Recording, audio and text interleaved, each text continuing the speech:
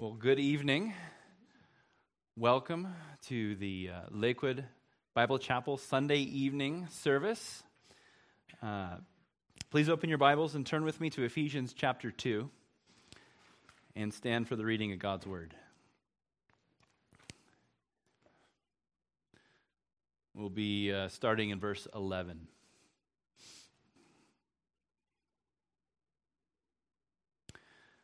Verse 11 reads, "Therefore, remember that formerly you, the Gentiles in the flesh, who are called uncircumcision by the so-called circumcision, which is performed in the flesh by human hands, remember that you were at that time without Christ, alienated from the citizenship of Israel, and strangers to the covenants of promise, having no hope and without God in the world. But now, in Christ Jesus, you who formerly were far off have been brought near by the blood of Christ." May the Lord bless the reading of His Word. You may be seated. Well, let's jump right in. Paul starts this evening's passage in verse 11 with the word "therefore." And so it's important to ask, what is the "therefore" there for? In answering this question, we can't forget what Paul has just said. Paul starts off this chapter by explaining who we were before Christ saved us. We were dead, we were enslaved, and we were condemned. And Paul then moves on in verses 4 to 10 and explains that while we were in this state of total depravity, God intervened and took us in our deadness and made us alive together with Christ. And herein, Paul brings to light the doctrine of our union with Christ, that we died with Him in His death, that we were raised with Him in His resurrection, and that we are seated with Him in the heavenly places. Paul also emphasizes that our being united with Christ in this way is all of grace and nothing of ourselves. So that's the context. That is what Paul has been saying just before our text this evening. And so now we see that Paul is exhorting us to remember something based on what he has just said. He wants us to go back one more time and remember the condition that we were in before Christ. In particular, the condition we Gentiles were in before our union with Christ. He has just finished laying out what God has done for us. Now he wants to take a moment and have us remember what things were like before God intervened, before God saved us by grace through faith, before the Father made us alive together with Christ, before grace, before the great love with which He loved us. And so that is the purpose of our text this evening, to remember. But before Paul moves forward, he takes a brief moment to highlight that the Jews didn't have it all together either.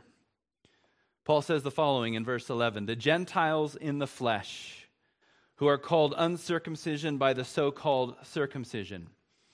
In this phrase, Paul is referring to a derogatory term that the Jews often called the Gentiles when he uses the word uncircumcision. The point Paul is making is that the Jews upheld this sign of the Abrahamic covenant as something which made them better than the Gentiles. The Gentiles whom the Jews viewed as lowly dogs who weren't circumcised like them and therefore weren't a part of God's chosen people like them. And then we see Paul say the following, "By the so-called circumcision, which is performed in the flesh by human hands." These are fighting words. Paul is bringing to light the fact that while the Jews may have been circumcised on the outside, their circumcision was only skin deep, so to speak, and wasn't true circumcision. Paul tells us what true circumcision is in Romans 2, verses 28 to 29, when he says the following, "For he is not a Jew who is one outwardly, nor is circumcision that which is outward in the flesh. But he is a Jew who is one inwardly, and circumcision is that which is of the heart by the Spirit, not by the letter, and his praise is not from men, but from God. This is why he referred to those who call Gentiles the uncircumcision, the so-called circumcision. True circumcision for the Jews was not just a medical procedure, but it was something that pointed to the truer spiritual condition of the heart. And just in case it's not clear, Paul highlights that the procedure is merely something done in the flesh with human hands. And that's not enough. It's not enough to go through the motions if there's no change in the heart. And this isn't just a problem for the Jews, but it's a problem that everyone faces. It's so easy to live out our day-to-day lives doing Christian things. But if our hearts are not truly regenerated, if we are not truly Christ's, if we have not actually been made alive in Christ, then we could do all the Christian things in the world and it would mean nothing. Things like faithfully coming to church every Sunday, like reading our Bibles daily, like regularly and consistently tithing, even sharing the gospel with people. Now, don't get me wrong, these are all good things to be practicing in the Christian life, but they are pointless if you are just going through the motions and your heart hasn't actually been changed. These things are pointless if you are dead in your transgressions and sins, if you are still enslaved to this world, to Satan, and to your flesh. These things are pointless if you still stand condemned before a holy and righteous God. As we saw in Romans 2, circumcision is that which is of the heart, by the Spirit, not by the letter. Let me challenge you to think about whether or not you are living out your lives like the Jews and looking to the Christian things you do as your proof of the genuineness of your faith. Or do you actually love Jesus?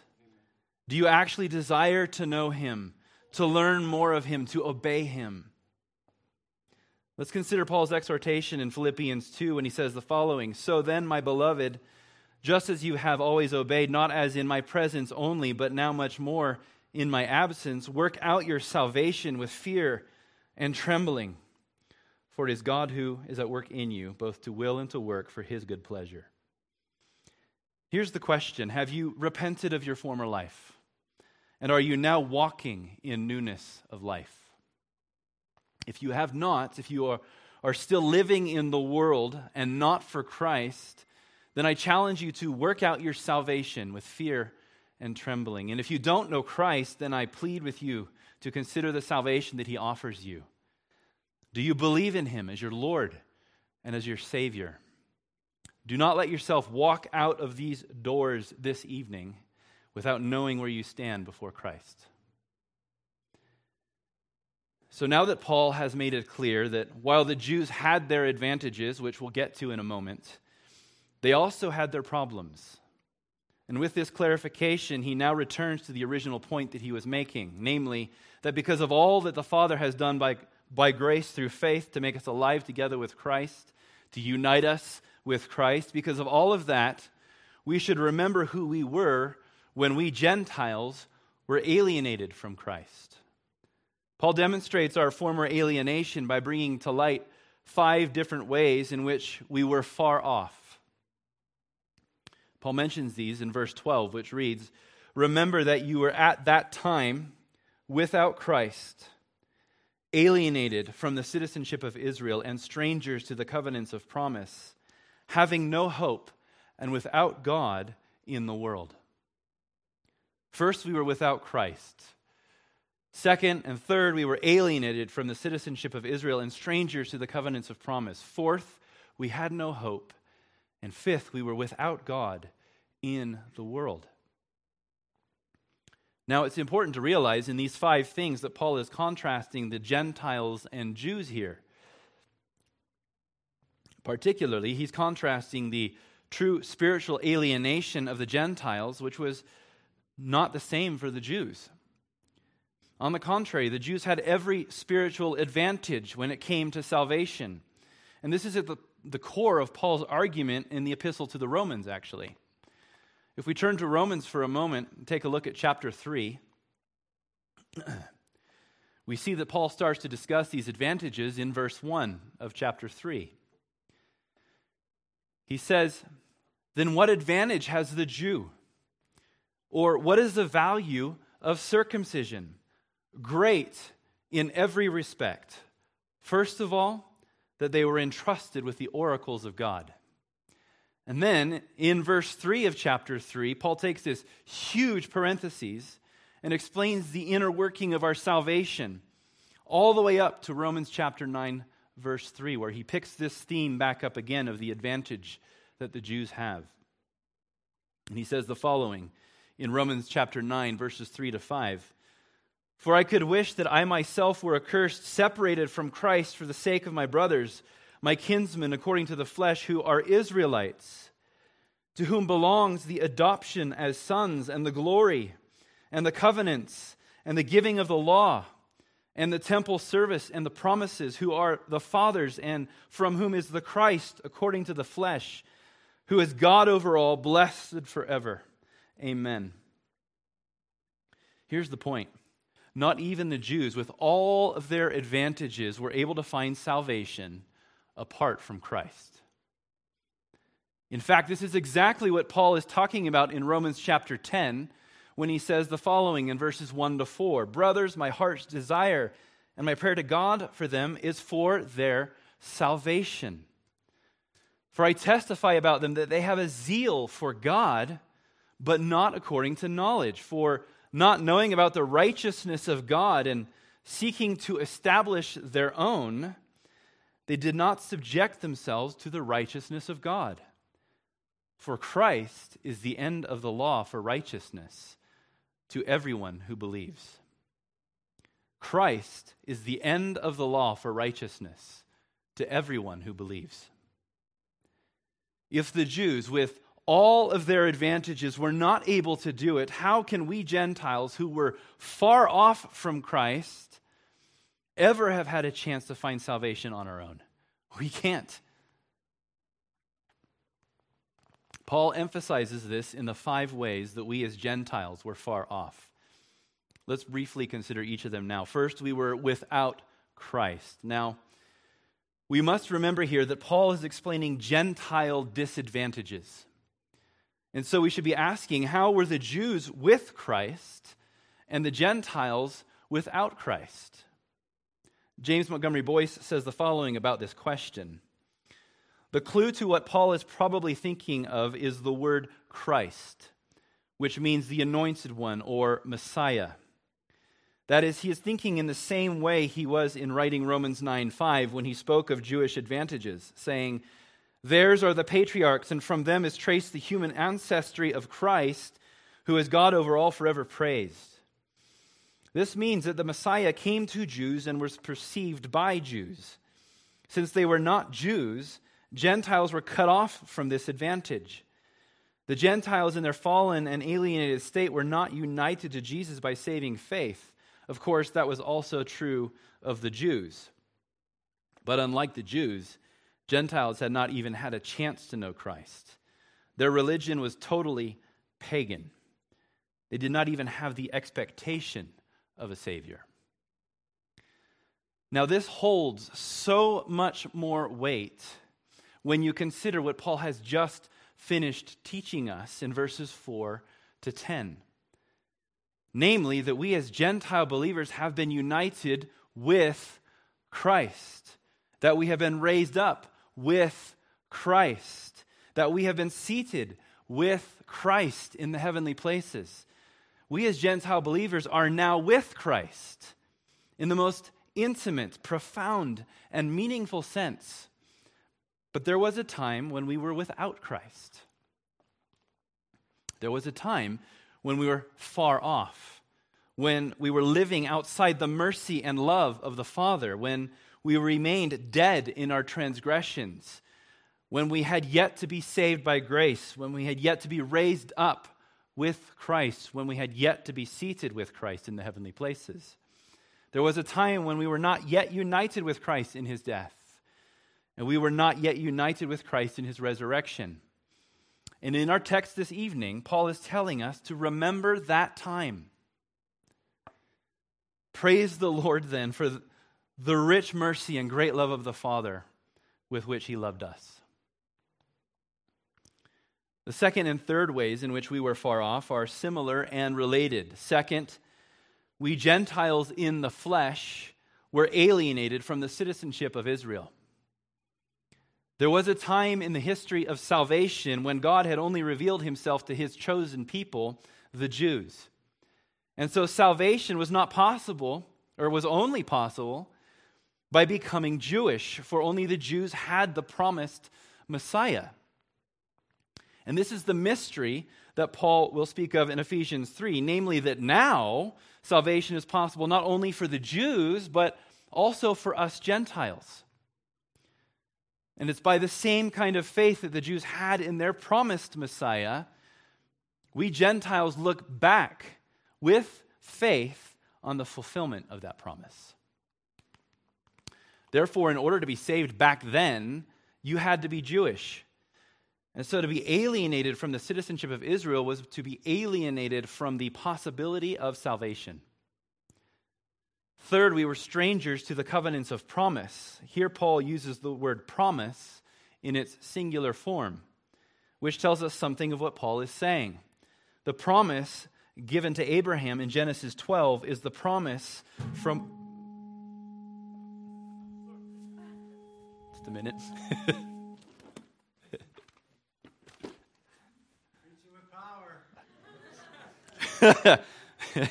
The promise given to Abraham in Genesis 12 is the promise from which all the covenants of Israel came.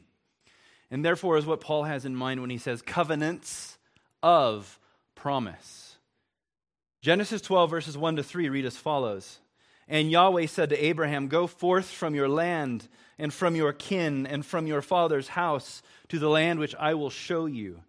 And I will make you a great nation, and I will bless you and make your name great, and so you shall be a blessing. And I will bless those who bless you, and the one who curses you I will curse.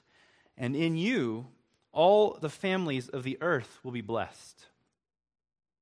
This blessing spoken of in Genesis 12:3, where the Father tells Abraham, "In you all the families of the earth will be blessed," suggests the notion of a promised Messiah. It also even hints that this Messiah would someday be for the world. But as Paul explains in our text this evening, this was not the case at first. These covenants, this promise, was not available to the Gentiles until the appointed time. Instead, Gentiles were strangers to the covenants of promise. As John Stott says, Israel was a commonwealth or nation under God, a theocracy and a covenant people, to whom he had committed himself by a solemn pledge. Thus he had bound himself to them and ruled over them, but the Gentiles were excluded from this covenant and kingdom. The fourth and fifth ways in which we were far off are also similar. Fourth, we had no hope. And fifth, we were without God in this world. Our hope is found in Christ, isn't it? More specifically, our hope is found in our union with Christ, in our union with his death, and our union with him in his resurrection unto new life. 1 Peter 1:3 says the following, "Blessed be the God and Father of our Lord Jesus Christ, who according to his great mercy has caused us to be born again to a living hope through the resurrection of Jesus Christ from the dead." So to be without Christ is to be without hope. Because apart from our union with Christ, we are still dead in our transgressions and sins. Further, to be without Christ is also to be without God in this world. As believers, as those who know Christ and depend on Christ for every aspect of our lives, we are a people who have God in this world. I often wonder how people get through suffering, trials, and hardships apart from Christ. I often wonder how people go through life without God in this world. It is a sobering thought to remember that there was a time when we were without God in this world, that we did not know Christ, that we did not depend on Christ for every aspect of our lives. That we at one time, like all the rest, suffered, went through trials, through hardship apart from Christ and without God in this world. To remember this, to remember these 5 ways in which we Gentiles were far off, to remember that these were once true about us should cause us to truly cherish what Paul previously taught us in verse 5. That the Father has made us alive together with Christ. That we now walk in union with Christ. That we are raised up with Him. And that He has seated us with Him in the heavenly places. Marvel at this all the more because God chose you for this in and of Himself. We deserve none of this. There is nothing in us that merits such blessing. It is all of grace, as Paul has just explained in verses 8 and 9 when he says, "For by grace you have been saved through faith, and this is not of yourselves, it is a gift of God, not of works, so that no one may boast." Marvel also at what this says about our salvation. We were so far off, brothers and sisters. So far off that it is clear that there was no way that we would ever be able to close that gap. We did not have enough determination. We did not have enough righteousness. We did not have enough fortitude to make even an inch of progress in the right direction on our own. We were stained with the sin that separated us from God. The distance that we stood was so far off from God that we were without Christ and without God. This means that God would have to do something about this. But the point is that we had no power in and of ourselves to fix this. So Paul has been exhorting the Gentile believer to remember that there was a time when we were without Christ, that there was a time when we were alienated from the citizenship of Israel, that there was a time when we were strangers to the covenants of promise, that there was a time when we were without hope and without God. He wants us to remember this. And so with all of this in mind, let's now turn our attention to verse 13, which reads, "But now, in Christ Jesus, you who formerly were far off have been brought near by the blood of Christ." But now, brothers and sisters, that was then. And praise the Lord, things are different for us Gentiles now. And so we see the contrast of before and now. Before, we were far off, but now we have been brought near. And all of this is because of Christ. Before, we were without Christ, but now, because we are united with Christ, we have been brought near. Before, we were alienated from the citizenship of Israel, and we were strangers to the covenants of promise.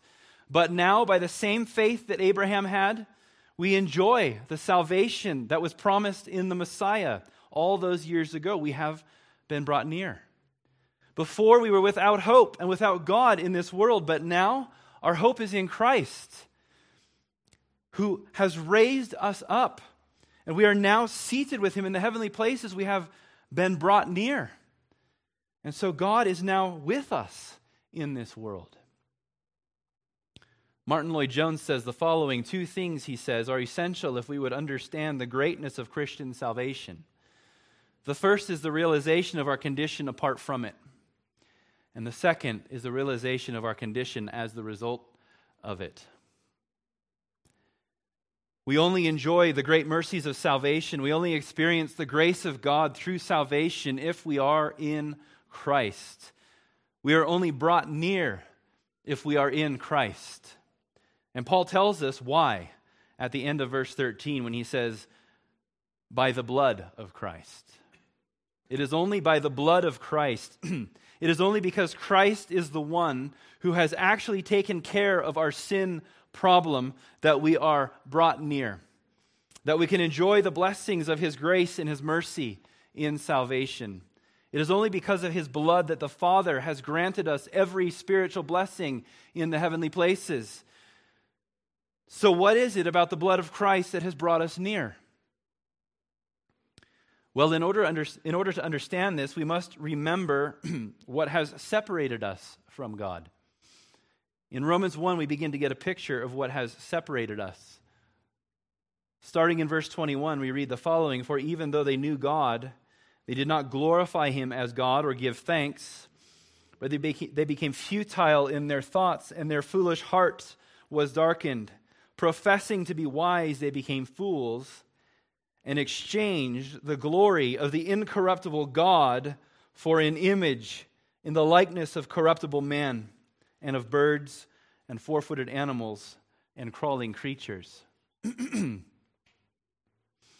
The heart of man is so wicked that when it has the glory of God in its grasp, the glory of God, which is the greatest, most valuable, most satisfying treasure, the glory of God which man was created to worship and enjoy, when the unregenerate man considers God's glory, instead of basking in it, instead of desiring it, instead of treasuring it, the unregenerate man exchanges it. He turns it in for mere images of that which is corruptible. The genuine desire of his heart is not for that which is most valuable, but instead it is for that which is most corrupt, most wicked, most sinful, and even the most perverse. This idolatrous preference for anything but the glory of God is the essence of unrighteousness. It is the essence of sin. As Paul says in Romans 3:23, "For all have sinned and fall short of the glory of God." We fall short of God's glory because we have exchanged his glory for mere lowly images of the corruptible. This sin is what formerly caused us to be without Christ and without God in this world.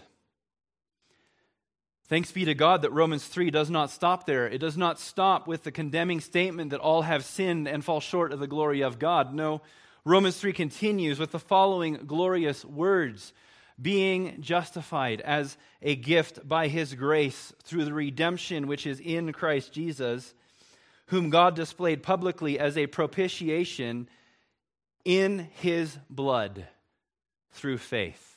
There it is. There is his blood, the blood that has brought us near. As Paul says, God displayed Christ publicly as a propitiation in his blood. It was our sin that caused us to be far off, and it was Christ's blood that brought us near. Because it was the shedding of Christ's blood on the cross that dealt with the problem of our sin, of our exchanging the glory of God for that which is corruptible. It was Christ's blood that propitiated the wrath of God which was against us because of our unrighteousness, because of our sin. It was this wrath that set us far off.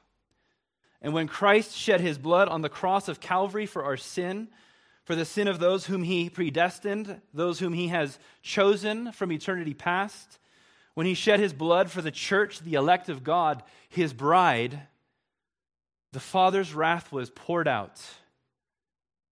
It was quenched, and it was satisfied.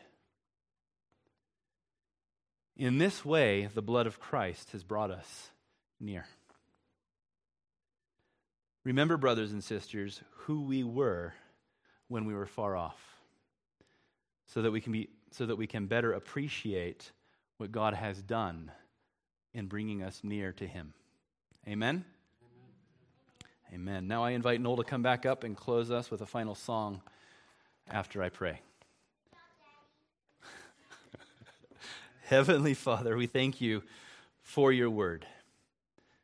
Lord, we thank you that while we were formerly far off, that you have brought us near by the blood of Christ. Lord, may we cherish these words in our hearts. In Jesus' name, amen.